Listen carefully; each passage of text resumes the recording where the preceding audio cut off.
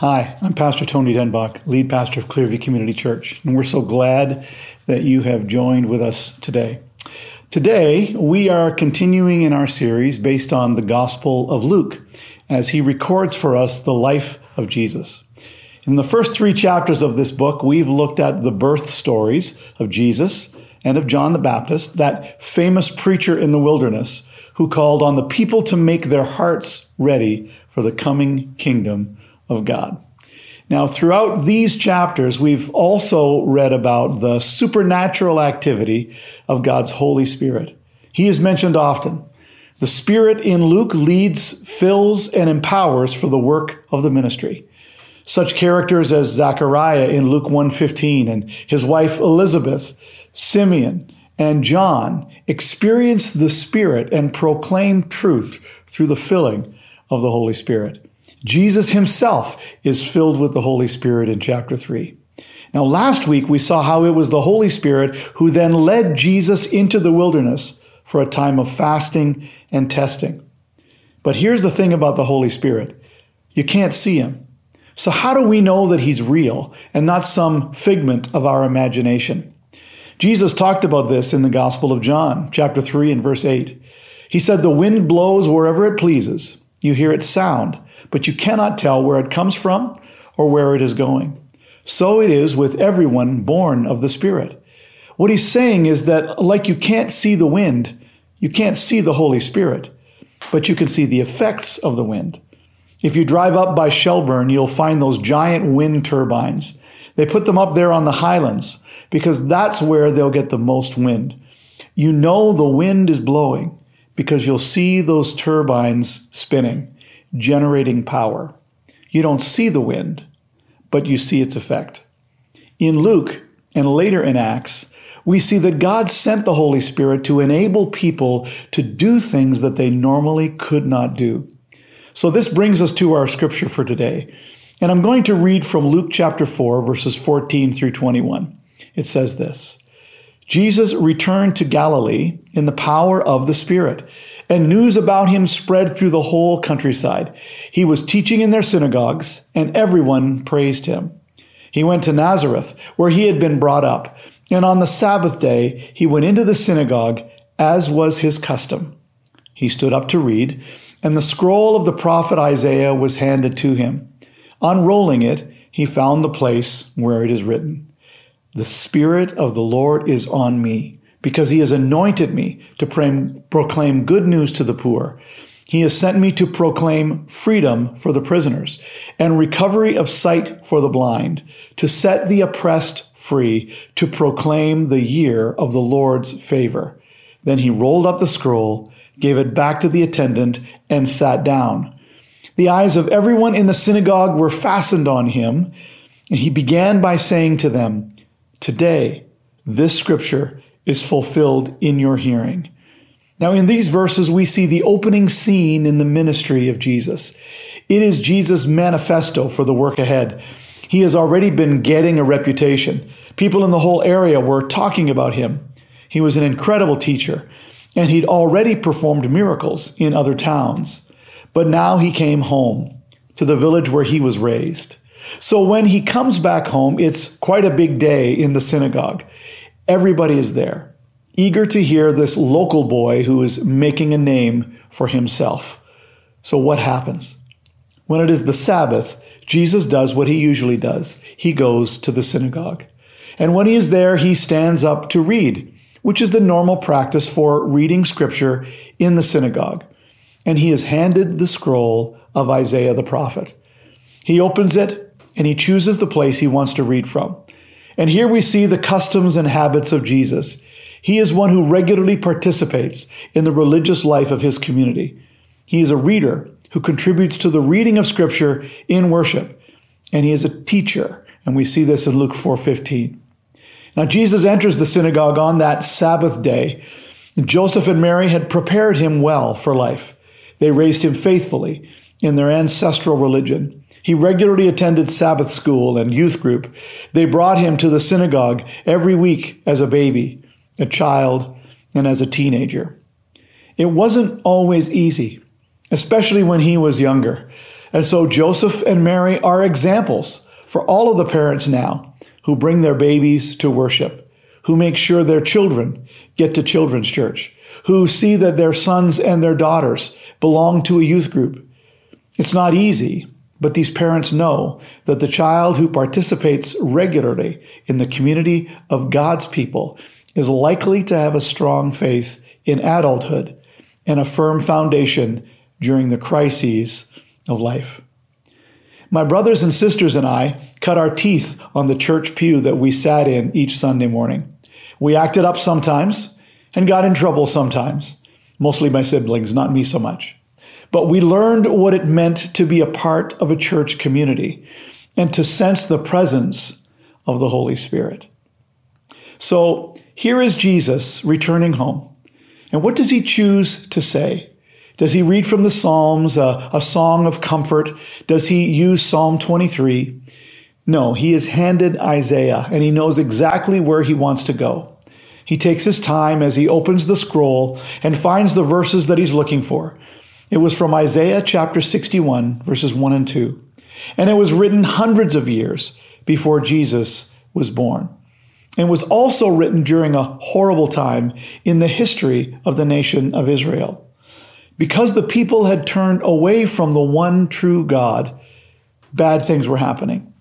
Different rulers from neighboring kingdoms invaded Israel, one after the other. Many people were carried off into captivity. The ones who were left behind were living in poverty. Their crops were often destroyed, the walls broken down, the city that they loved plundered. It wasn't a very hopeful time at all. But Isaiah wrote that it wouldn't always be this way. Messiah, the promised one, would come, and things would change. Isaiah then spoke in the voice of Messiah and said, "The Spirit of the Lord is on me, because he has anointed me to preach good news to the poor.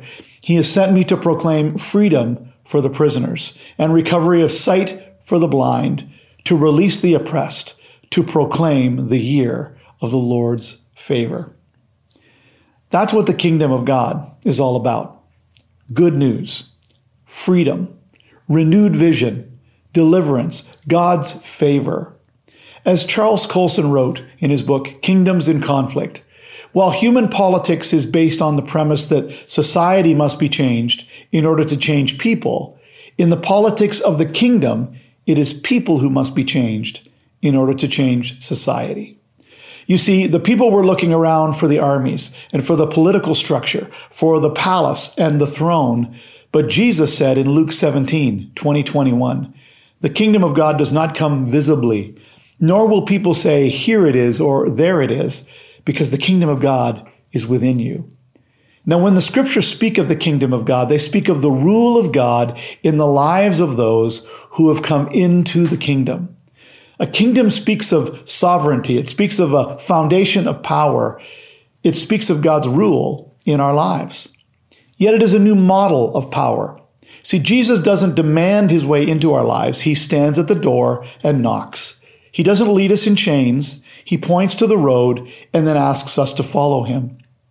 He doesn't try to lead us by politics. He tells us the truth, even if it hurts, and he deals with the real issues in our lives.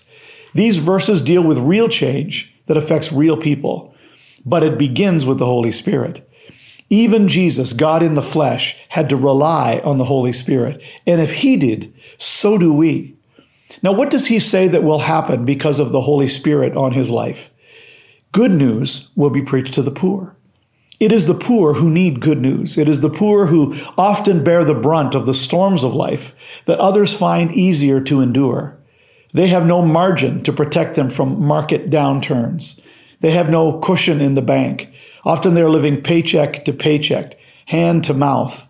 But Jesus came to give good news to the poor.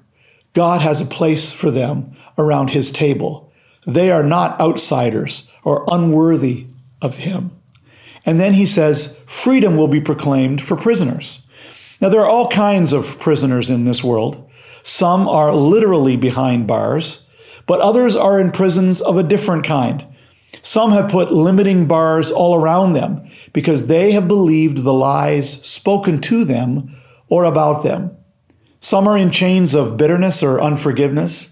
Jesus declares that we can be free, no matter where we are. One of the favorite videos that I've seen recently was of a group of prisoners in a maximum security prison in the United States. They were likely there for the rest of their lives, yet they were joyfully singing praise choruses in the prison chapel. Even in prison, they had found spiritual freedom. Then Jesus adds, recovery of sight will be proclaimed for the blind. Jesus physically healed people who were born blind, but he also opened the eyes of the spiritually blind. As Isaiah declared, the people living in darkness have seen a great light. On those living in the land of the shadow of death, a light has dawned. See, Jesus came so that we could understand the truth about the world in which we live. Then he adds that the oppressed will be released. So what does it mean to be oppressed? In the Greek, it gives the picture of something that is under intense pressure and is being crushed. Have you ever felt that way? Has life ever felt overwhelming to you? Like you can't breathe, like someone is sitting on your chest? Jesus has come to lift that weight off of you, to release you from that weight and that burden. Now, finally, he says, the year of the Lord's favor will be proclaimed. Freedom. See, the Old Testament concept Jesus was talking about here was something called the year of Jubilee. It was the year that everything was made right. If you had made such a mess of your life that you had to sell your ancestral land to pay off your debt, in the year of Jubilee, it would be returned to you. If you had made so many mistakes that you even had to sell yourself into slavery, when this year arrived, the debts were canceled and you were free. This was the picture that Jesus was painting. The year of Jubilee, we're free. As Max Lucado writes, the wasted years of life, the poor choices of life, God answers the mess of life with one word, grace. This was the launch of a kingdom, the kingdom of God. But it was so different from what most people expected. See, they envisioned armies and horses and weapons and power and thrones because that was what they had seen. But Jesus begins his kingdom by declaring that he's here to serve the least among them, the hurting, the suffering, the disadvantaged, the victims. After he read those verses from Isaiah, we read that Jesus sat down and declared, today, this scripture is fulfilled in your hearing. The little boy who was raised in Nazareth was all grown up and was now telling his friends and neighbors that he was the one that Isaiah had talked about so long ago. Things were about to change. Near the end of his life, Jesus stood before one of those earthly kings the people were familiar with, a man named Pilate. And as he stood there facing the death sentence, the king expected Jesus to beg for his life like everybody else did. But Jesus said, my kingdom is not of this world. If it were, my servants would fight to prevent my arrest by the Jews. But now, my kingdom is from another place. You are a king then, said Pilate. Jesus answered, you are right in saying I am a king. In fact, for this reason I was born, and for this I came into the world to testify to the truth. Everyone on the side of truth listens to me. What is truth? Pilate asked. The truth was that Pilate stood before God in the flesh and didn't know what to do with him. He tried to release him, but the people wouldn't let him. He tried to get Jesus to defend himself, but he wouldn't. And finally, torn between the voice of God and the voices of the people, Pilate had Jesus crucified. Now, this story repeats itself all the time. Each of us have those times in our lives when we clearly hear and know the voice of God. Yet because we live in this world, we also hear the clamor for attention from all other voices. We are repeatedly asked to compromise, to do what we know is wrong because everyone else is doing it. And too often we choose the path of Pilate, the path of least resistance. And as we do, Jesus models his kingdom principles by marching up the hill to Golgotha to give his life for our sins. All of his ministry, Jesus taught us about what it meant to be a part of the kingdom. His subjects are to always be on the side of truth. Jesus taught that it's not just what you do, it's who you are, because the heart matters.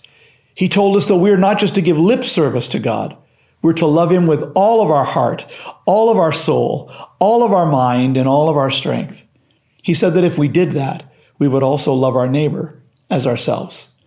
He modeled compassion to the outcast, whether they are lepers, sinners, or just the rejected. He reached out to all people, loving them as they were, and yet refusing to leave them that way.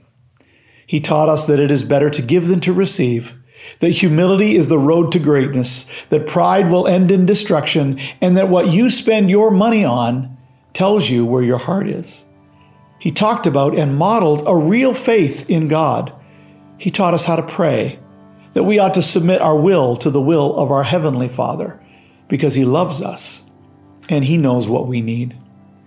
Now, in response to Jesus' teaching, men and women over the centuries have changed entire cultures.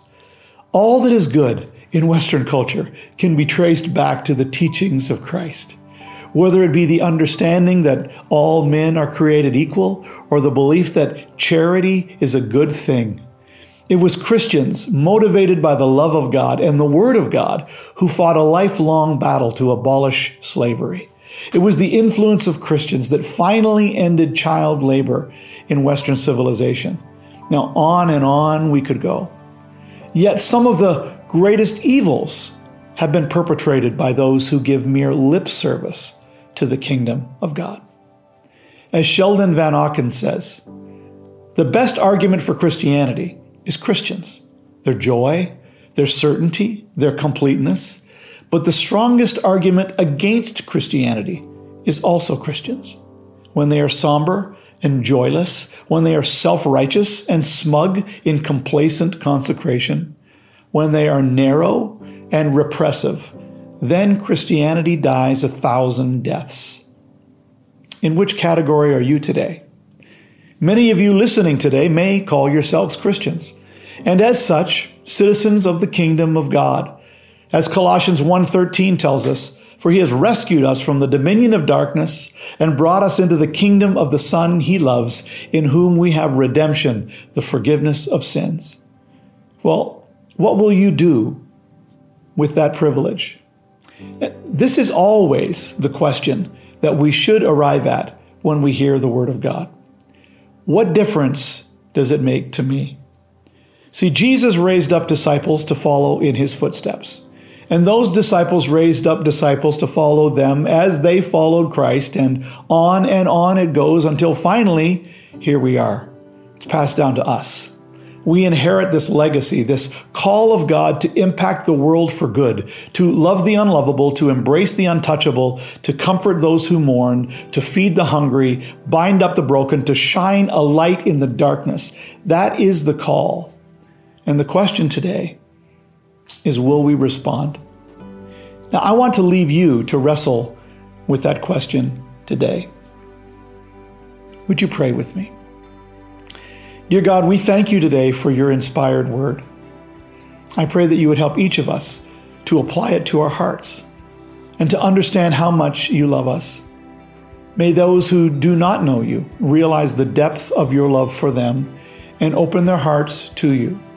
And may those who do know you live their lives in such a way that it reflects your love in this world and to this world.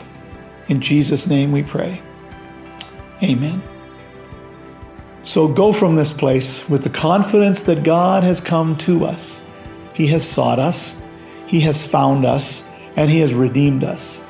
Be inspired by his grace, humbled by his love, and empowered by his Spirit. Let him live in you and through you. May you be his hands and his feet in a world in need. God bless you. Thanks for listening.